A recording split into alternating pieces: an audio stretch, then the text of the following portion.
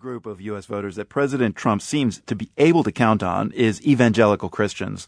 They came out big time for Trump at the polls last November, but many evangelical leaders are not happy with Trump's decision to wind down the DACA program. Here's the world's Matthew Bell.